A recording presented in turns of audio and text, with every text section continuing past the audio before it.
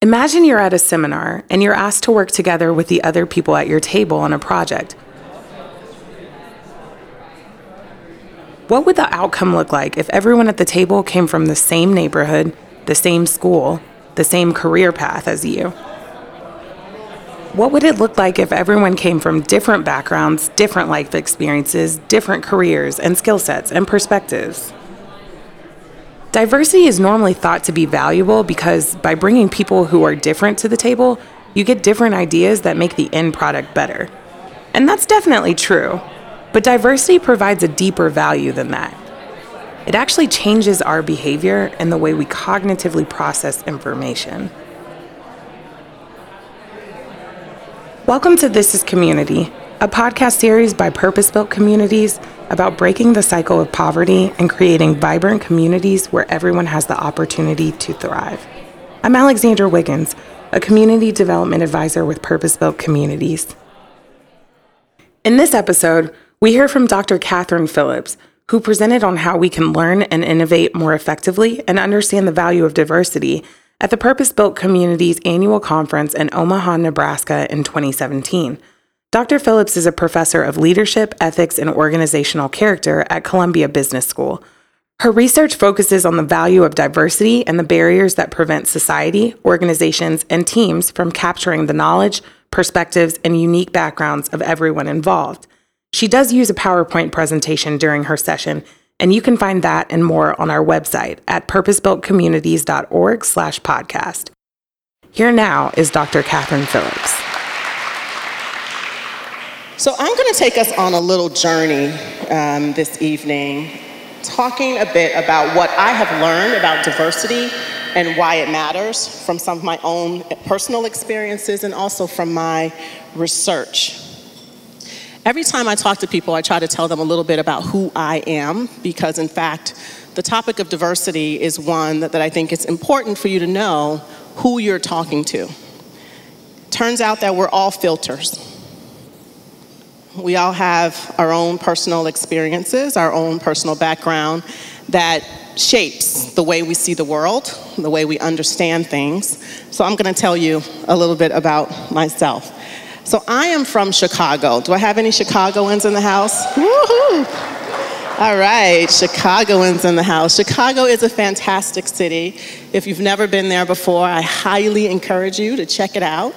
I was born and raised in Chicago. My family still lives there. I am the youngest of 6 children. It's a lot of kids, I know, yeah. The youngest of 6 children. And one of the things that was unique about my experience growing up is that the sister above me is 6 years older than me. And my oldest nephew is 6 years younger than me. So here I was in this big family, but I didn't really feel like I was a part of either of these groups of people. I found myself kind of with a foot over here and a foot over there. And that actually shaped my experience as I was growing up. When I went to high school, turns out that I was again in the middle. I was a local kid from the neighborhood, walking to school every day. But I was also one of the quote-unquote gifted kids. So if I didn't live in the neighborhood, I would have been bussed in to this particular high school. So I found myself in conversations with people kind of saying, why are those local kids so rowdy? They're always loud when they come in. And I was with them and I said, wait a minute, guys, I'm actually one of the local kids. And then when I was with the local kids, they would say, those gifted kids, they're all snotty. They think they know everything, taking over our school. And I said, hey guys, I'm actually one of them. So it turns out these experiences of being in the middle, of bridging between different groups, is really what shaped my fascination with the topic of diversity. So here's where I grew up, in Chicago. It's the Morgan Park, Beverly area of Chicago, Illinois, far south side. Chicago's known for a lot of things. It turns out that the food there is really good. We literally have won awards for great food in Chicago. But we've also won awards for being one of the most segregated cities in the United States. Purposefully so. Chicago was built in a way that actually made it very clear that there were certain neighborhoods where you belonged, right? It's a city of neighborhoods, which was basically code when I was growing up for stay in your own neighborhood, right? So here I was growing up on the South Side, and in 1982, 83 timeframe is when the gifted and talented school process was introduced into the public schools in Chicago. And they went through all the schools and they tested all the children and came through, gave us these tests, and then in a few months they sent a letter to our parents saying, we want to bus your kid from the school that they're at to another school, gifted school. Now, all my sisters and brothers went to the school up the street, the same one that I was going to. So my parents weren't particularly interested in this, but I said, well, I kind of want to try it. So they put me on a bus and they bused me west. If you look at the map close enough, what you'll see is that I was bused into a neighborhood where African Americans didn't belong, all right? And it was my introduction in about 4th grade to diversity, to ignorance, and to trying again to understand how diversity worked. So after I finished my undergraduate degree at University of Illinois, I went on to graduate school. I have a PhD in organizational behavior from Stanford University. I am the first African American woman to receive a PhD from Stanford's Business School.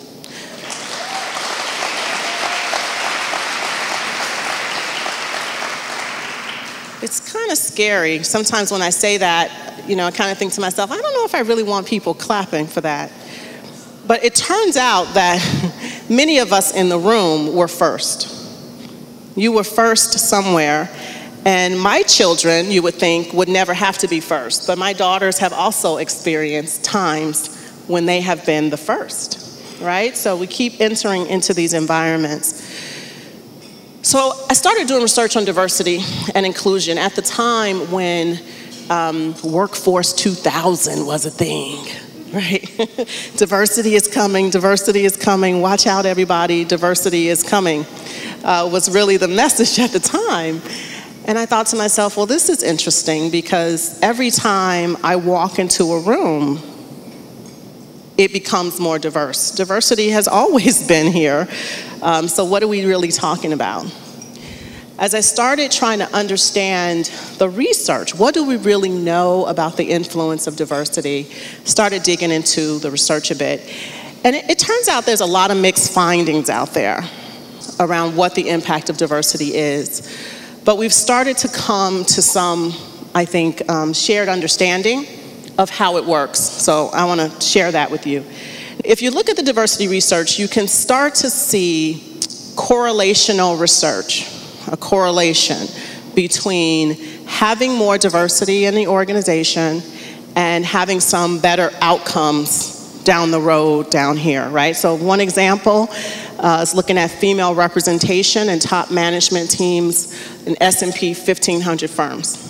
A colleague of mine did this research and they said, you know what, if you look at all of these firms and you examine if they have gender diversity, you'll find that those firms with gender diversity actually make more money. They bring more value to the firm. It's like, okay, that's interesting. I have another colleague who's looked at racial diversity. He looked in banks and he said, you know, if a bank has a focus on innovation, if they have more racial diversity, you actually see more return on equity. Oh, okay.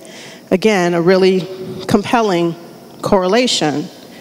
And then Credit Suisse actually did this amazing report in 2012 where they looked globally at firms, and they found that if you had one or more women on the board, again, the firm is making more money. So there's really good correlational evidence out there, and quite a bit of evidence from university settings. So I was invited to speak to the chief academic officers of liberal arts and smaller and HBCU universities a few months ago. They asked me to come in and talk to them. And I said, you know, it turns out I don't know a whole lot about the research that's been done in the area of education. Let me take a look. If if you take a look at it, what you find is there are tons of studies that have shown that if you look at university settings, you follow people, longitudinal studies across lots of universities, being exposed to diversity leads to better outcomes for people. They learn more. Right? You want to send your students to a diverse university. You want them to be exposed to diversity in the institutions that they're in. So really the question for me became like, what are we still searching for? Right? This question of what is the benefit of diversity. Sometimes people will use the language of the business case for diversity. What is the business case? I want to be convinced that diversity is beneficial. So I put together an article that you can find online if you just Google it. I published it at Scientific American. It's called How Diversity Makes Us Smarter. And in this article, I share with people the research that I have done over the last 15 years or so, trying to understand not a correlation between diversity and outcomes, but an actual causal relationship. Is it true that if we put people together who look different from each other, who have different backgrounds, who have different education, whatever the difference might be, if you put those people together in a team, will they be better able to solve the problem that they're facing, to make better decisions? Can I prove that is true? So I actually decided I'm not going to do correlational research. I'm going to do experimental research. Now, what does that mean? Imagine the following. Imagine that I have said to you, I'm really interested in understanding group decision-making and how it works. Can you come and participate with me so that I can learn something about group decision-making? And I recruit you to come and participate. You come in, I give you a task. I ask you to make some decisions about, what should we do here in this problem? Now, I'm going to control the information that I give you. I'm going to create some informational diversity amongst the people that I bring into the room. This is really important because we make an assumption. The assumption is diversity is beneficial, people who look different coming together, because people will bring different perspectives to the table, right? They'll bring different information with them. We don't really know if that's true. We just assume that it is. And so in my experiments, I actually can control that. I know exactly what you know because I've given you the information for this task that we're working on, right? So I give you this informational or opinion diversity, and I also recruit you strategically so that I can create groups that either have some social category diversity or not. A diverse group or a homogeneous group in terms of the social category. I've used lots of different social categories. My perspective on diversity is that almost anything can be made salient to people, and they will use it to make predictions about other people. So I've used things like, you live on the north side of campus, and you all live on the south side of campus. And people believe that because they live on different sides of campus, that they will think differently about the problem that they're facing. I've used minimal distinctions, like literally randomly pull a piece of paper out of a hat. This is the group that you now belong to. People know that they've been randomly assigned, yet they still believe that it's an important distinction for them to pay attention to. So if people are willing to do that with minimal distinctions, imagine what they're doing with things like race and gender, right? Okay, so you've come in, you make an individual decision about the problem that you're facing. The kinds of problems I've looked at are things like, who committed this murder? We need to decide who we should arrest. Or which one of these companies should we invest in? Or who should we hire? Right? These are the kind of problems that I'm asking people to solve. And I know the right answer. Again, something that you don't always know in the real world. What is the right answer? right? So I know the right answer to this problem. After they get together, they have a group discussion. I say, I want you to now talk about it and come up with a group decision so I can see if you actually can get the right answer depending upon the composition of your group. I videotaped the discussions, and I asked them afterwards, how did it go? How effective was your team? How confident are you that you actually got the right answer, right? Really basic questions. So I've done this now. Over 1,000 people have participated in these studies. I've used undergraduate students, I've used graduate students, I've used people in companies. Maybe you've participated, didn't even know it. And I've tried to learn and understand, do diverse groups actually outperform the homogeneous ones when you put them into these same circumstances? And the answer that I've found is yes. The diverse groups tend to outperform the homogeneous groups. I assume that when you bring people together, that they're going to have some different knowledge and perspectives, because no two people are exactly the same. But what I'm finding here is having that social category difference, something salient to them that tells them that this person is different from me, leads them to dig into the information more deeply. And they perform better, okay? Now, correlational results show us diversity is related to better outcomes. Now I'm showing you causally, because I've put people together who look different, they actually work harder. They perform better, okay? But if you ask them, how was it? It's completely opposite. You ask them, how effective was the group? And the homogeneous groups say, we were great. We are so fantastic. And we are so confident we got the right answer. It's that same thing. We probably have experienced this ourselves. When you walk into a diverse environment, it's not the easiest experience. And so you walk out of it thinking, this was hard and I'm not sure. But the homogeneous groups walk out of it thinking, well, this is fantastic. We're great. We got it right. If you look at this more deeply, what you see is it doesn't matter with the homogeneous groups whether they really got it right or not. They're equally confident. They got it wrong, or they got it right. The diverse groups, on the other hand, they actually do move their confidence, and it's related to if they got it right or not. So they actually are more confident when they have a thorough process that really gets to the right answer, right? So the real value of diversity, if someone asks you, what is the value of diversity? Your first inclination is going to be, people who are different will bring different perspectives to the table, and that's it, right? And in some ways, that has a ring of truth to it, absolutely. But what this research is showing us is that the value is not simply because people who are different bring different perspectives. It turns out that I've manipulated these groups in ways such that the person who looks different is not bringing anything new to the group.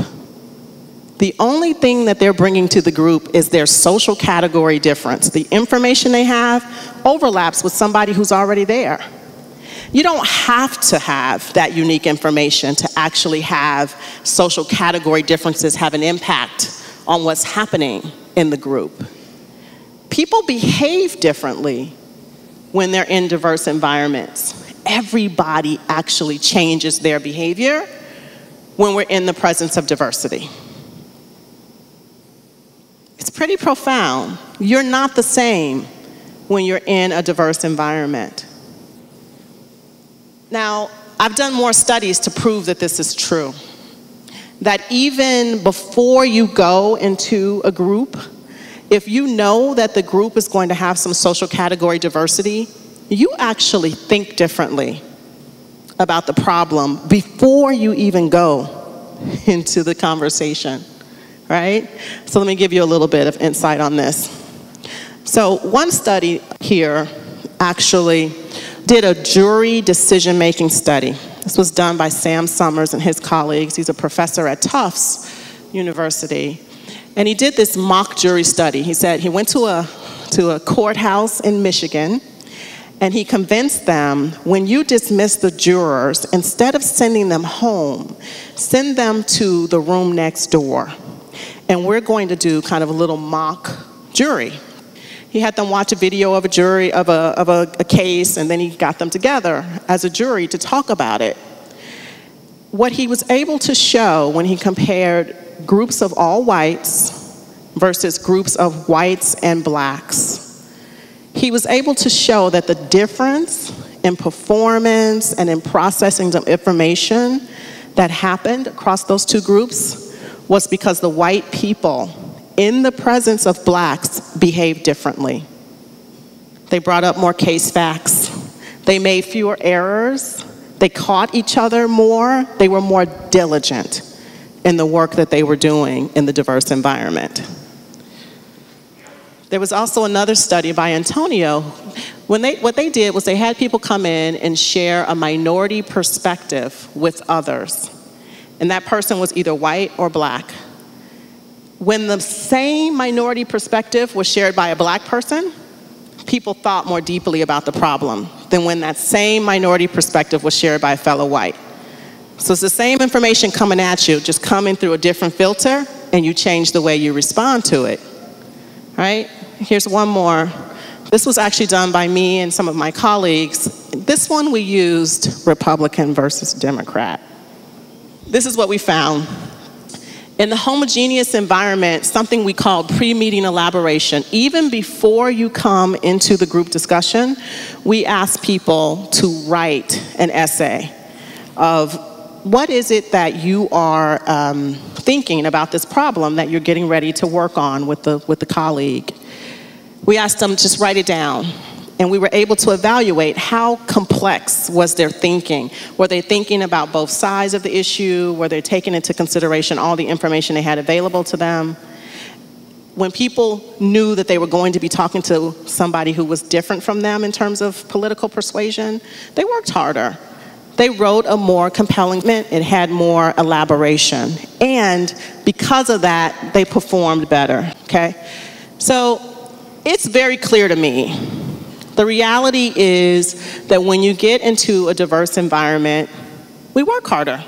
We actually process information more effectively.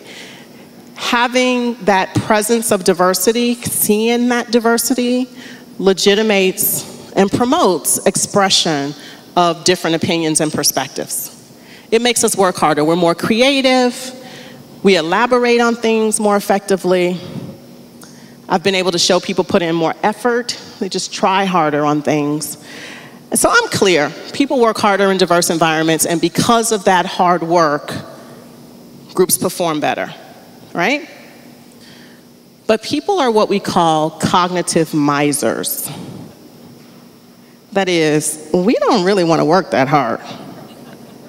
If you're telling me that I can get a paycheck without working hard, I'll take the paycheck and leave the hard work behind, right? We don't want to work that hard. So people are cognitive misers. They don't want to work that hard. And when they go through that process of actually second-guessing themselves and thinking about things in a complex way, they're not so satisfied with things. And that makes it hard to get people to seek out diversity, to sustain the efforts toward diversity, right? So what do? I have an analogy that I like to use. How many of you guys go to the gym? Raise your hand. Yeah, I don't. I shouldn't have raised my hand. I do not go to the gym. I'm still living off of the years of running track when I was in college and high school. And every now and again, I get motivated, and then I get busy, and then I get motivated, then I get busy. And some days in the morning, I'll put on my workout clothes, and I'll walk my daughter to school, and everybody's like, "Oh, you're going on a run." And I'm like, "Yeah, maybe." Doesn't always happen. But if you put on your workout clothes and you go to the gym and you just stand around in the gym, guess what? You're not going to get any benefits from that. And I don't get any benefits from putting on my workout clothes in the morning either if I don't work out, right? Diversity is kind of like working out in the gym. You think about it. If you go to the gym with the intention to actually work out, seeking some pain, you're going in seeking discomfort. You have to sweat and get all nasty. You feel the tension in your muscles, the pain when you're doing the reps. You're looking for that little bit of twinge, that little bit of pain in the muscles to let you know that you're actually getting some benefits from that workout. Same with diversity. The reality is, if you go into diverse environments with the intention of learning from one another, with the intention of disagreeing, with the intention of seeking out some discomfort, and when you find it, actually relishing in it the way you do when you go to the gym, it's a lot easier to capture the benefits. Because the reality is, diversity is not about holding hands and singing Kumbaya. That's not what it's about. It's actually about learning. It's about growing. It's about pushing ourselves. It's about becoming better people, because we realize that there's more than one way to think about things than the way we think about things. It's about realizing that we can't really do it by ourselves, and that we have to humble ourselves to actually learn from other people, to benefit from the diversity. Now, let me be clear. You can take this analogy and stretch it a little bit farther. What if you go to the gym all the time? If you're in the gym constantly lifting weights, you actually might hurt yourself. So I will be clear. I need my sisters. I need my spaces. We all need our spaces to be with people where we could just be comfortable and not have to worry about it and not have to work so hard. That's totally understandable. But when you go to work, if you're coming to work for me, I want you to work. I'm actually paying you to work, not to sit around and be comfortable, right? So there's a balance that we have to find, and a recognition that there are times when it's time to work and times when it's time to be comfortable. And that's okay, right? Now, I've done this work for quite a while, and I've had people sometimes say to me, "Oh, Kathy, it's getting better. Our kids are not going to have to worry about this because, they're already experiencing diversity all the time. So these problems that we're talking about are going to go away, and we won't have these problems anymore." Now, I have 2 children, 2 girls, 2 young African-American women growing up fast, 10 and 15 years old. And when I moved to New York City, thinking to myself, great, we're going to New York. I have a 4-year-old daughter at the time, and I put her in the preschool down the street, in a church. The preschool's in a church. And one day, I got a phone call from my daughter's teacher. And she said, I really would like to talk to you. Amali had been pushed down on the playground. I found her crying. I'd like to talk to you about what happened. I said, okay, no problem. I called her back the next morning, and we started talking, and she was really upset. And I was like, well, they're just kids, something, she probably fell. She was actually pretty clumsy at that time. So I thought, what's the big deal? And she said, well, I was talking to another little girl. I asked her what happened, and she said to me that she pushed Amali down because she can't play with her because her skin is brown. Yeah. So here we are. It was 2011 in New York City, one of the most diverse cities in the world. And my little brown daughter was pushed down on the playground. Now, of course, the mom here, who actually studies diversity, I had to figure out, how am I going to approach this situation? I talked to the teacher, learned a little bit about the parents and the family of the young girl that pushed my daughter down, and I actually decided, we should get to know them a little bit. And we went to their house, they came to our house, we had conversations, And one thing that the mother told me really stood out. She said to me, when I was at her house, she said, my daughter actually has been bullied, so I think maybe that's what's going on here. She's bullying your daughter because that's happened to her. And I said, oh, well, really? Tell me more about this. She said, well, my daughter was bullied because some of the other kids that in the building we live in Harlem, we intentionally decided to live in Harlem. They actually bullied her because I work from home and she doesn't have a nanny. And the other kids do have a nanny. And I said, oh, that's interesting. And she said, well, I work from home, and when we're coming home from school and going out in the mornings, there's all of these nannies, and I don't really have anything in common with the nannies. So it's kind of uncomfortable for me when I'm on the elevator and, the kids are talking and the nannies are speaking another language. If you know New York City, what is absolutely true is that the majority of the nannies in New York City are people of color. They come from sometimes other countries, sometimes they might speak French or Spanish, etc. And they're brown. They are typically brown people. So as she was talking about this, I was listening, I was getting this picture in my head, the same picture you're getting in your head, of this white mother being uncomfortable in the elevator with her child and these other children and these brown nannies. I said to the mom, no matter how much you teach your daughter about the importance of diversity and how many books you have her read, how much you tell her, that children don't necessarily do what you say. They follow your behavior. They do what you do.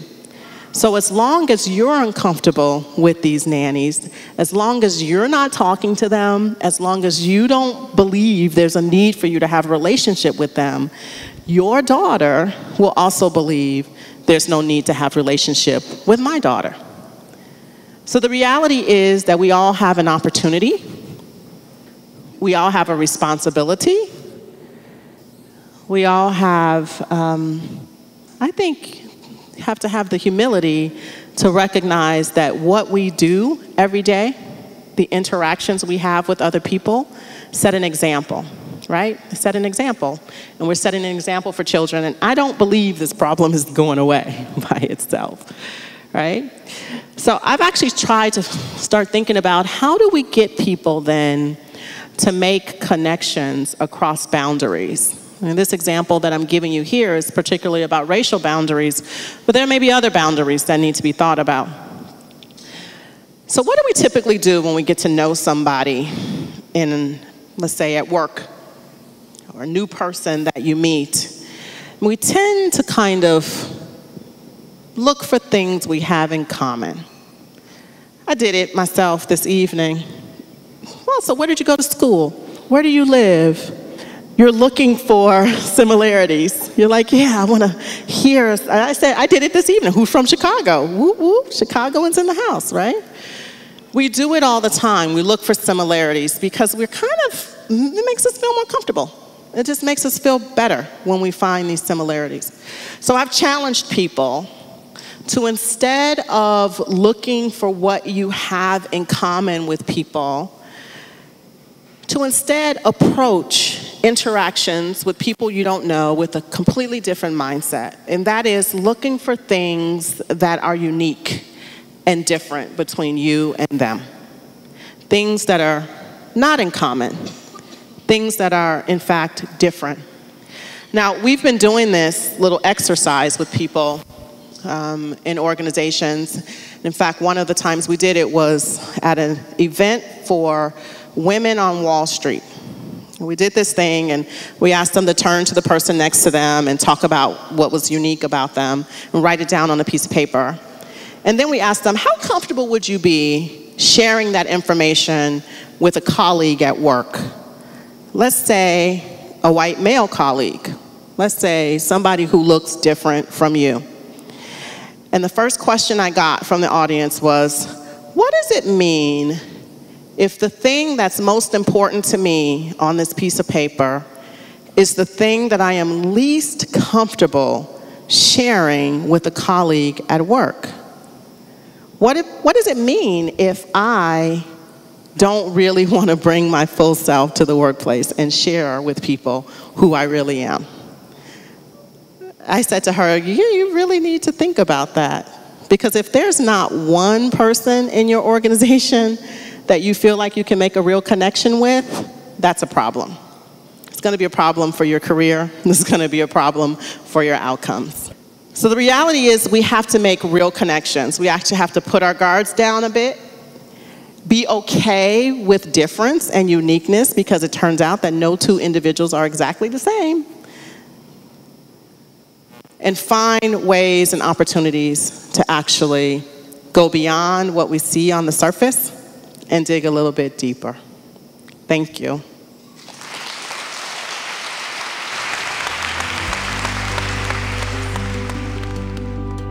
That was Dr. Catherine Phillips at the Purpose Built Communities Annual Conference in Omaha in 2017. If you go on any college campus or in any corporate boardroom, you'll likely hear talk about diversity.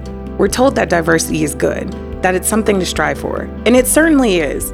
But if we're just adding in token others, then we're missing out on many of the benefits that diversity can actually afford us. Dr. Phillips talked about the barriers that we set up that move us away from the full value of diversity. Look at your community. What boundaries are there that keep people apart? What obstacles are in the way of bringing the community together to encourage diversity? Our work sets an example for others.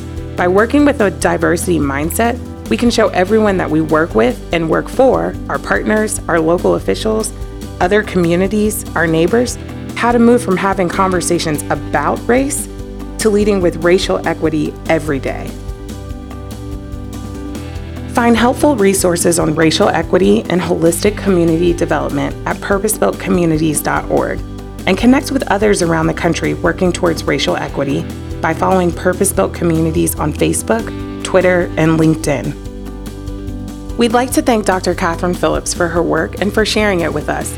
In our next episode, we'll hear from the Equity Ambassadors, leaders from several Purpose Built Communities network members taking the lead on racial equity. They'll share how they've individually wrestled with how race impacts their communities and how they're being intentional about addressing it. I thought that I was the most unbiased person.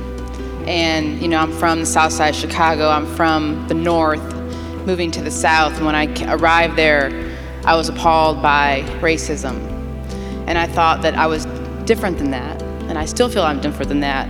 But I never had the opportunity to really think about my white privilege or my white advantage as a woman in the South. And this group has really created a safe space to have these conversations and to really push the conversation, the work that we do, where I think that we're afraid to have these conversations. I feel like a lot of times they don't feel comfortable, they're uncomfortable. And I think this ambassador program has really pushed me personally to challenge myself, to take it to the next level. That we all know that what the work that we do is the right way, but how we do it and how we talk about it and how we're going to leave this place better is really going to impact. And so this has really made a big difference on me, and in many cases, really changed me personally. Listen to This is Community wherever podcasts are available or on purposebuiltcommunities.org/podcast, where you'll find more information on the Purpose Built model and engaging sessions from our annual conferences.